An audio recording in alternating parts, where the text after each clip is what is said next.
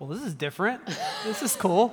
Hi, everybody. Good to see all of you. It's great to be with you today. If you're watching online, hello. Good morning, North Indy. Good morning, Fishers. Wonderful to be with you. So, yeah, this is a little different. We are going to try something today. If it totally bombs, we'll never do it again. But you know what? We're going to give it a shot. So here's what we did. Throughout this whole series, we've talked about these turning points in our life and major milestones and challenges that we often face as followers of Jesus. Parenting adult children, marriage, caring for aging parents, when the dream dies, we've looked at all of that from Ephesians 5 and 6. And throughout the series, we've asked you to submit questions to us, things that you'd like us to talk about some more, go a little deeper, or maybe specific things that you've faced that you'd like us to respond to. Now, there's no way we're going to be able to respond to all of your questions, but we thought, you know what, let's do this. For the 5th week of the series, let's make little mini sermons in response to some of the questions that rose to the top. And so that's what we're going to do. So let's give this a shot. Amy, we're going to start with you. Yes.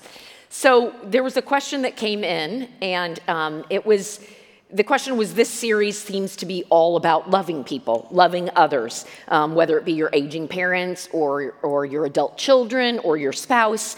And so their question was, so is love a heart thing, or is it action? Is it a feeling, or is it something that you act upon? What is the biblical definition of love? And the Bible talks about love in both ways. It's kind of both and. Love is both a feeling as well as an action. And no matter how love is mentioned in the Bible, it is mentioned a lot. Depending on the translation that you read, anywhere from 300 to 900 times is the word love brought up in the Bible. So love is deeply important. Faith, hope, and love, but the most important, the greatest of these is love.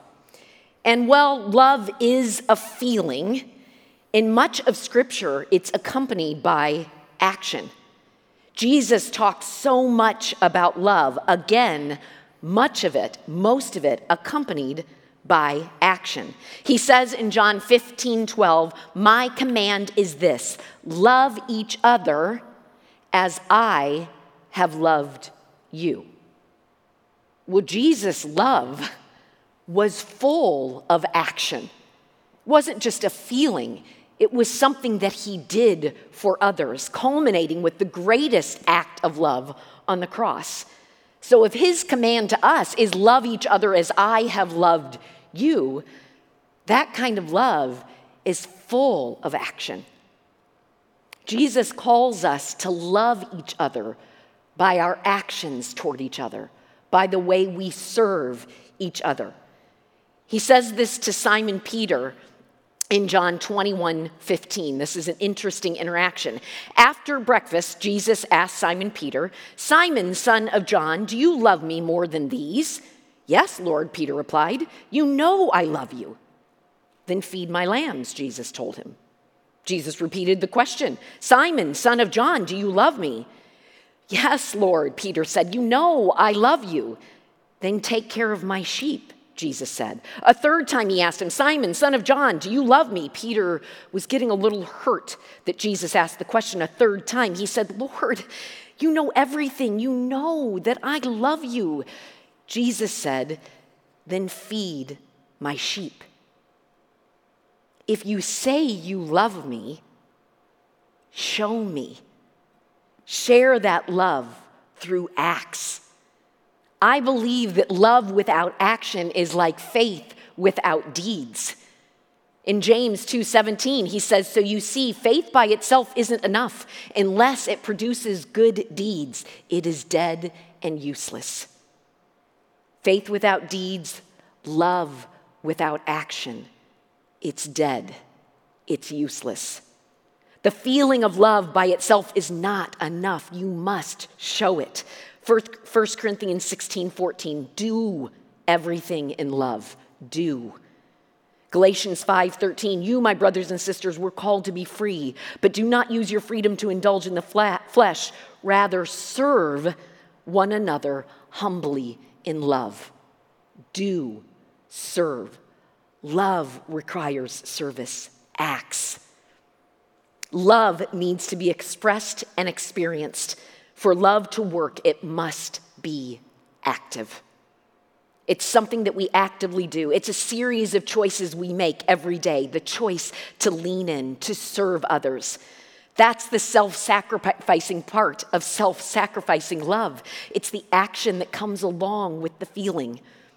And I would like to say that if you're struggling with the feeling, often the action helps bring about the feeling.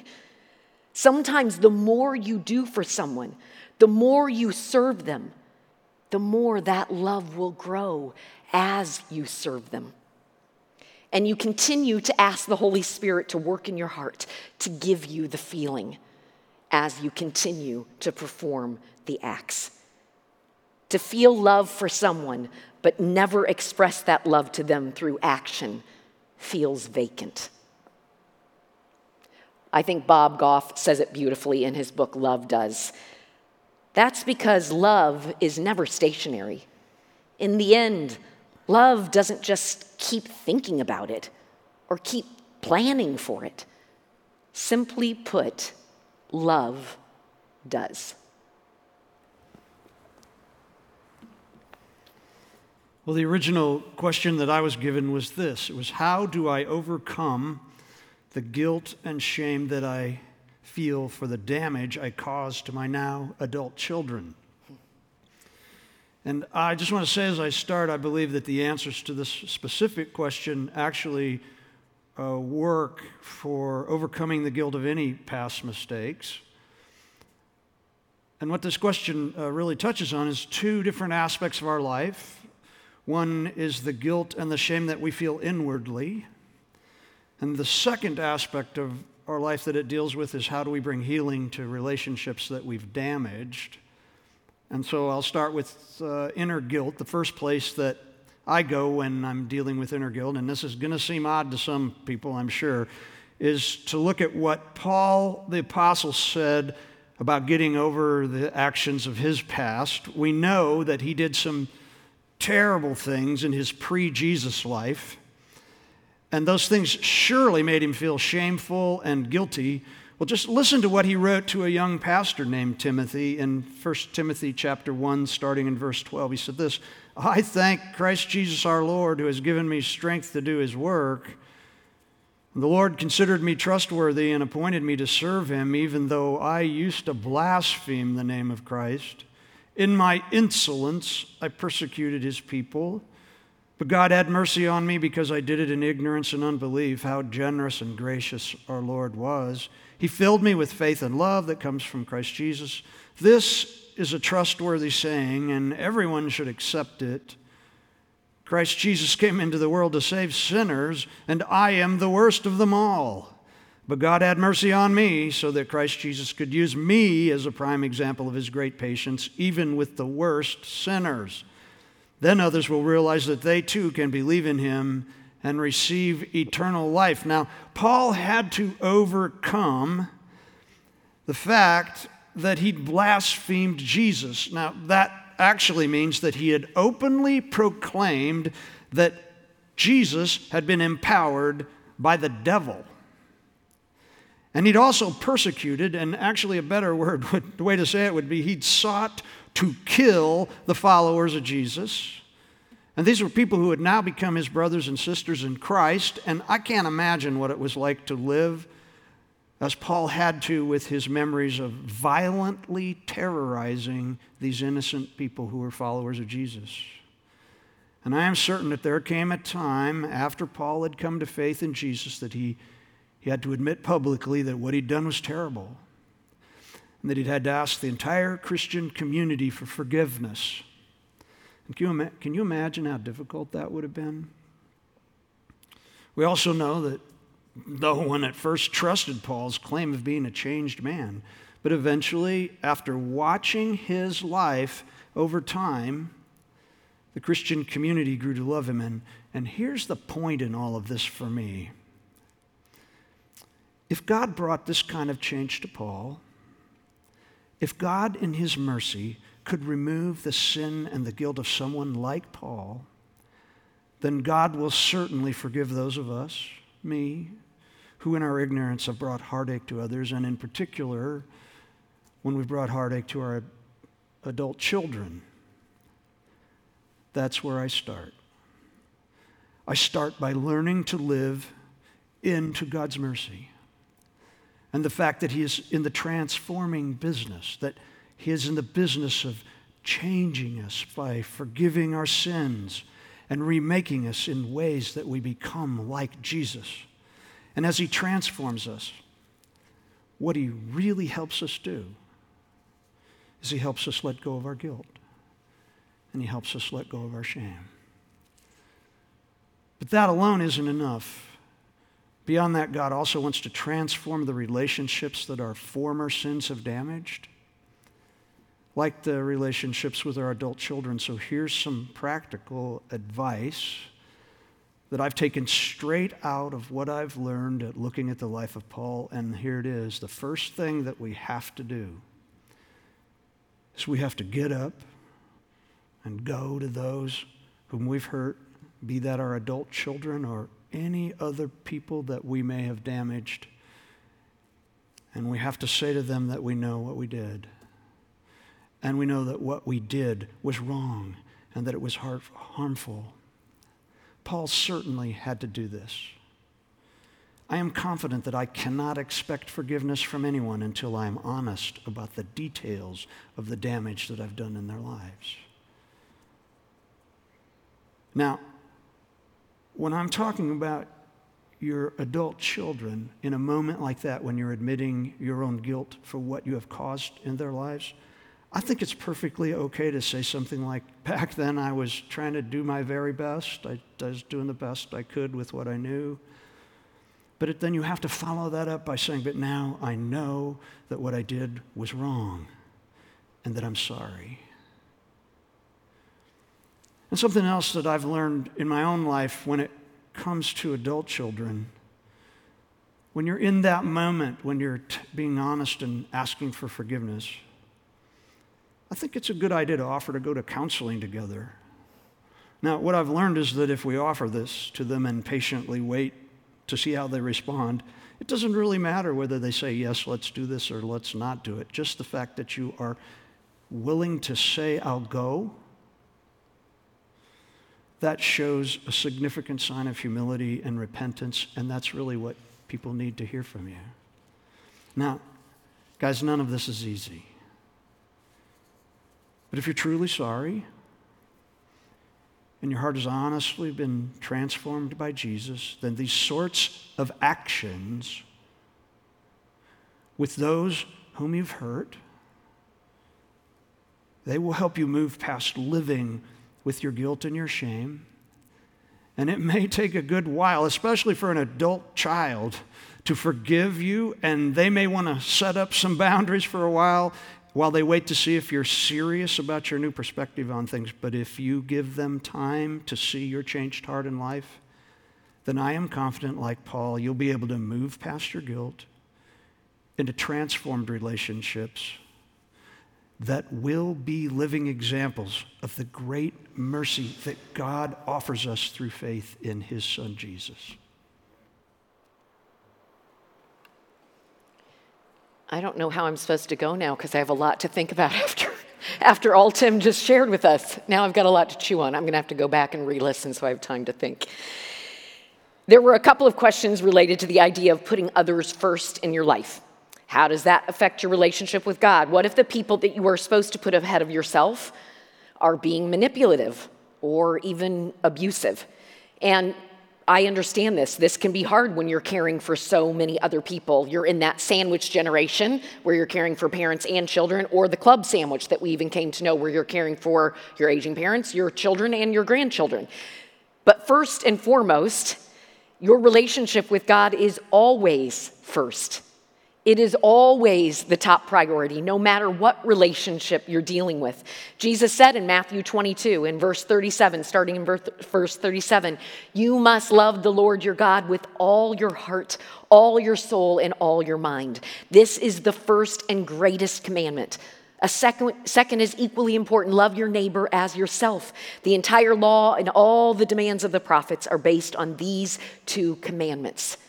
The greatest commandment is love the Lord first and foremost, then love the others around you. Relationships can be hard. All of relationships can be hard, whether it is your marriage or your relationship with your children at any age, or friendships or your parents at any age.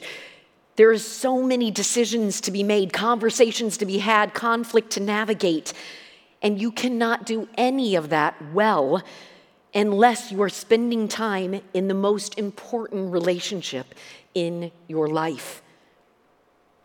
You need time with God in order to have the discernment and the wisdom to make the right choices, to set the right boundaries, to have the difficult conversations.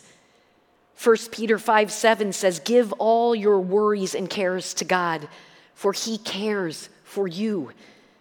In Psalm 55:22 says, "Give your burdens to the Lord, and He will take care of you." Sometimes you just need to rest in that. You need a break. You need help. You need Jesus.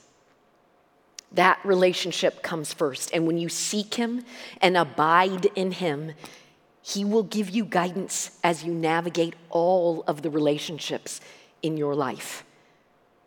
1 John 4:13 says, "And God has given us His Spirit as proof that we live in Him and He is in us." When you abide in Him, when you give Him that space and that time, He gives us the Spirit to figure life out, to figure our relationships out. I said in my message that your aging parents come first, and we've talked about that with self-sacrificing love. Under that concept, everyone comes before you. But that does not mean that you allow yourself to be manipulated or abused or completely overwhelmed by that relationship. Put the most important relationship first. Pray, abide, and trust that the Spirit will give you the wisdom and discernment to know how to engage best in all of your relationships. And sometimes the best way to honor your parents or raise your adult children or engage with your spouse is to set a boundary. Sometimes it's to step away for a while. And sometimes it is actually to cut off that relationship in the way that you have always known it, if that's absolutely what's necessary. But seek counsel. Seek counsel from the number one relationship first, from God, and His Spirit will help you. And sometimes, yes, seek counsel from others, from friends, from a therapist, whoever you need to help you navigate some of the difficult relationships in your life. Put your relationship with God first. Engage with Him. Abide in Him. Listen to the Holy Spirit. And that will absolutely guide you and carry you in all aspects and relationships in your life. Good stuff, guys. Good stuff. So we got a bunch of very specific questions, but there was one question that came up again and again. I think actually about 5 individuals actually asked something along the same lines, and it was basically this question. How do I influence my adult child when they see the world so differently from me? One parent asked that because their child has walked away from faith entirely, faith in Jesus. Another asked because it seems like every time he posts something on Facebook, his child or his adult child just posts something really angry back in response every time. Another person was just frustrated because it seems to them that social media is just way more influential in their adult child's life than they are. So what do you do? What do you do when you want to pass on your faith in Jesus to your kids, but it sometimes seems like they live on another planet? How do you do that? Well, even though parenting adult children was your message, I thought perhaps I could give this a shot and see if I could respond to this. Here's why. Because I am an elder millennial, as I've talked about before, so I may be a millennial, but I at least have my foot in the Gen X world and perhaps understand a bit more of the context on the other side of the divide. So let me see if I can address my response to this type of question. Okay, so how do you get your adult son or daughter to realize that your view of the world, that your understanding of Jesus is the right one? How do you do that? The answer is you don't. You don't. You don't. No amount of arguing or persuading or posting on Facebook is going to convince your child to change their minds. I have got that bad news for you. It's not going to happen. I'm sorry. So you don't. You don't do it. Why? Because your adult child is coming from an entirely different cultural framework than you are. They're from a different culture. Okay? Now, I get that seems a little crazy because, how could that be the case? You're only 1 or 2 generations removed. How could they be in another culture? But think about it. With the amount of change that's happening in our lifetimes, the amount of change that's happened since boomers first were boomed, into this world, we're talking about a massive amount of change.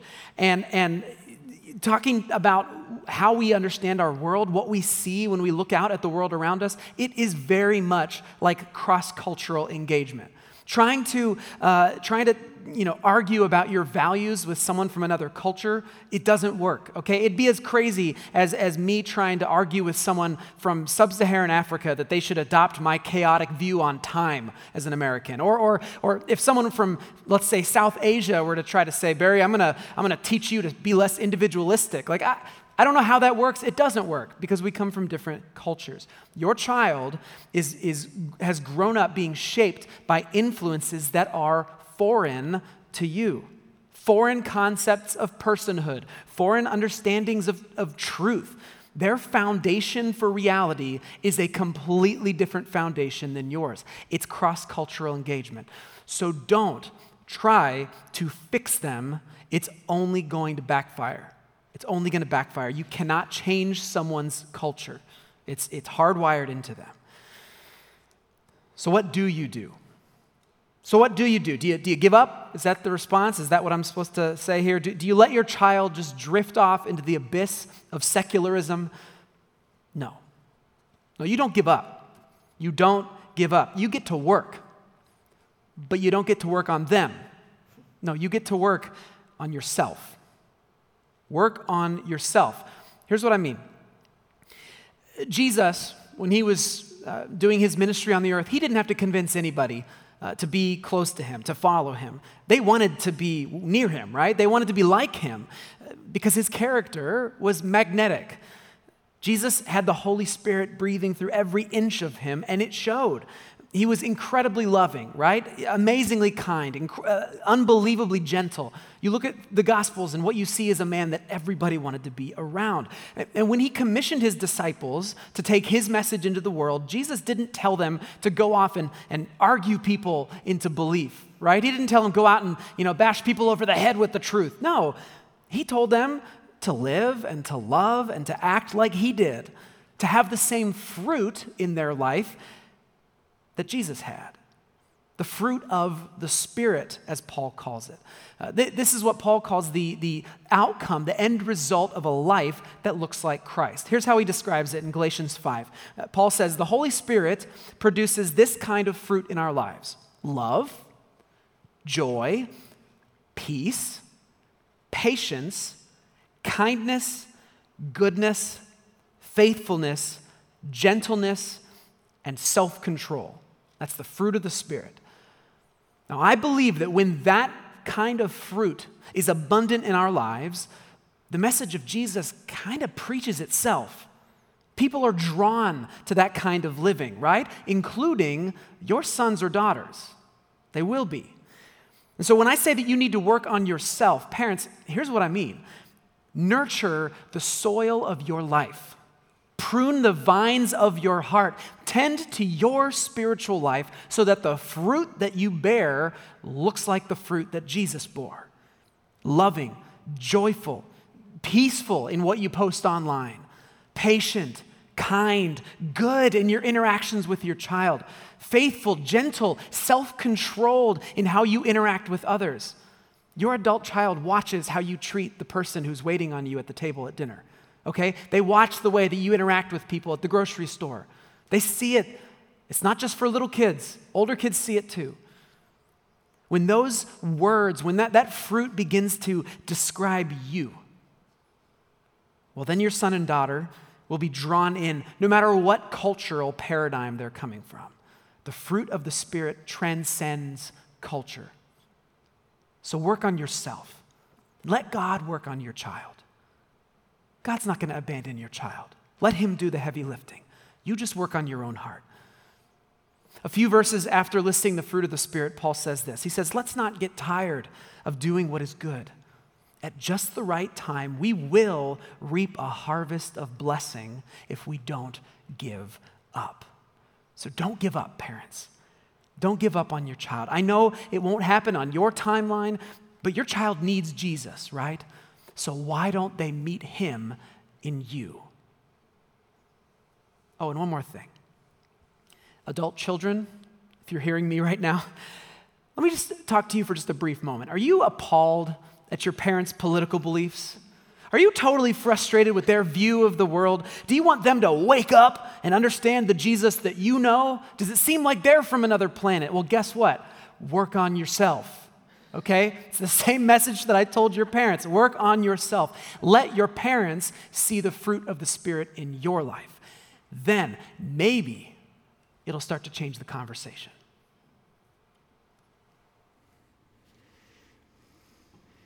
Okay, the next question that I was asked was, what do we do when someone we love fails us? And this is a huge one because people fail us in so many ways. They can fail us by making terrible decisions that turn our lives upside down. They can fail us by lying to us. They can fail us by betraying our confidences. They can fail us by spreading gossip about us or making promises they never intend to keep. This list could go on and on and on. But when people I love have failed me, I always start by reminding myself that Jesus knows all about this. He knows all about it. He understands it. Why his own family, his mother and his brothers, tried to drag him home one day because they thought he'd lost his mind.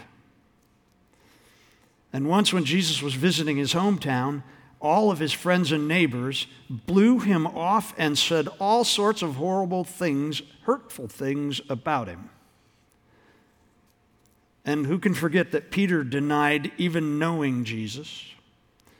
Or that Judas completely betrayed Jesus. Jesus knew what it felt like to have people that we love fail us. One interesting thing, though, is that we also know that eventually a good number of the members of Jesus' family, the same people who thought he was out of his mind, they ended up following him as their Lord and their Savior. And Peter, even after denying that he knew Jesus 3 times, found his way back into a very close, intimate relationship with Jesus.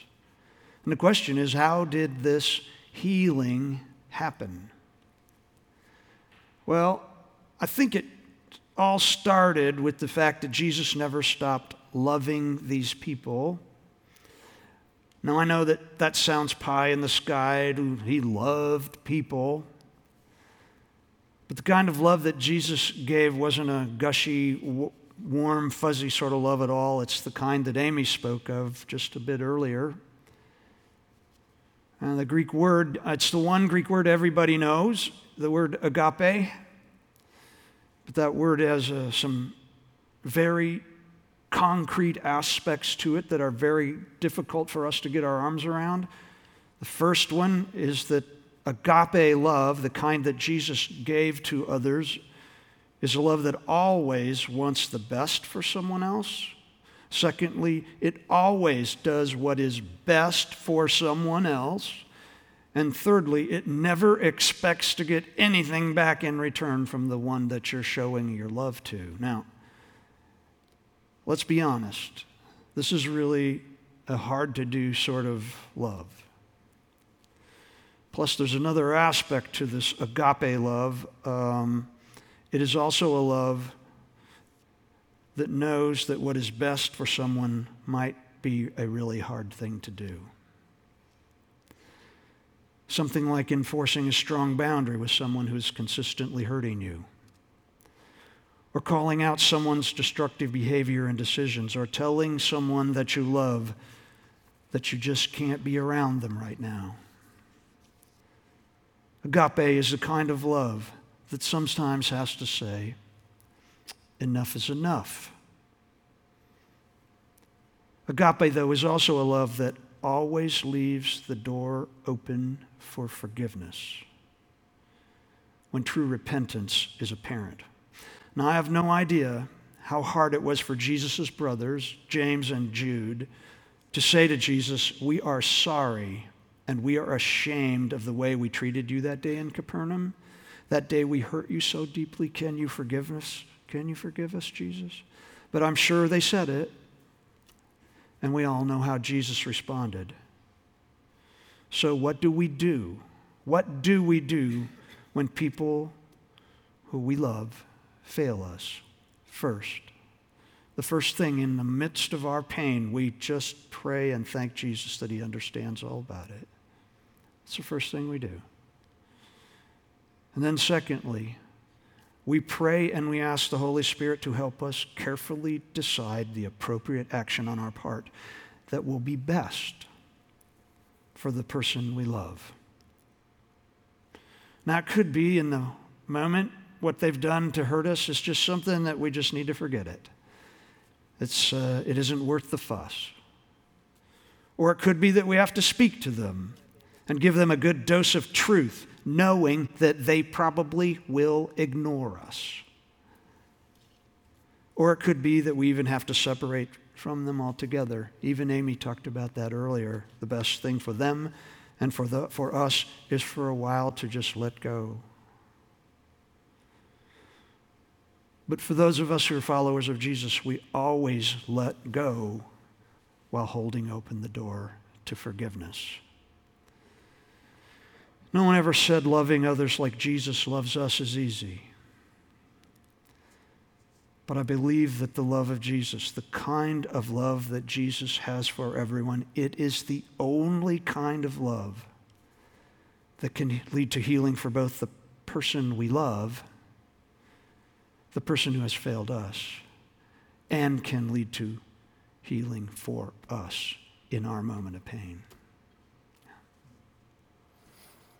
Well, thank you, guys.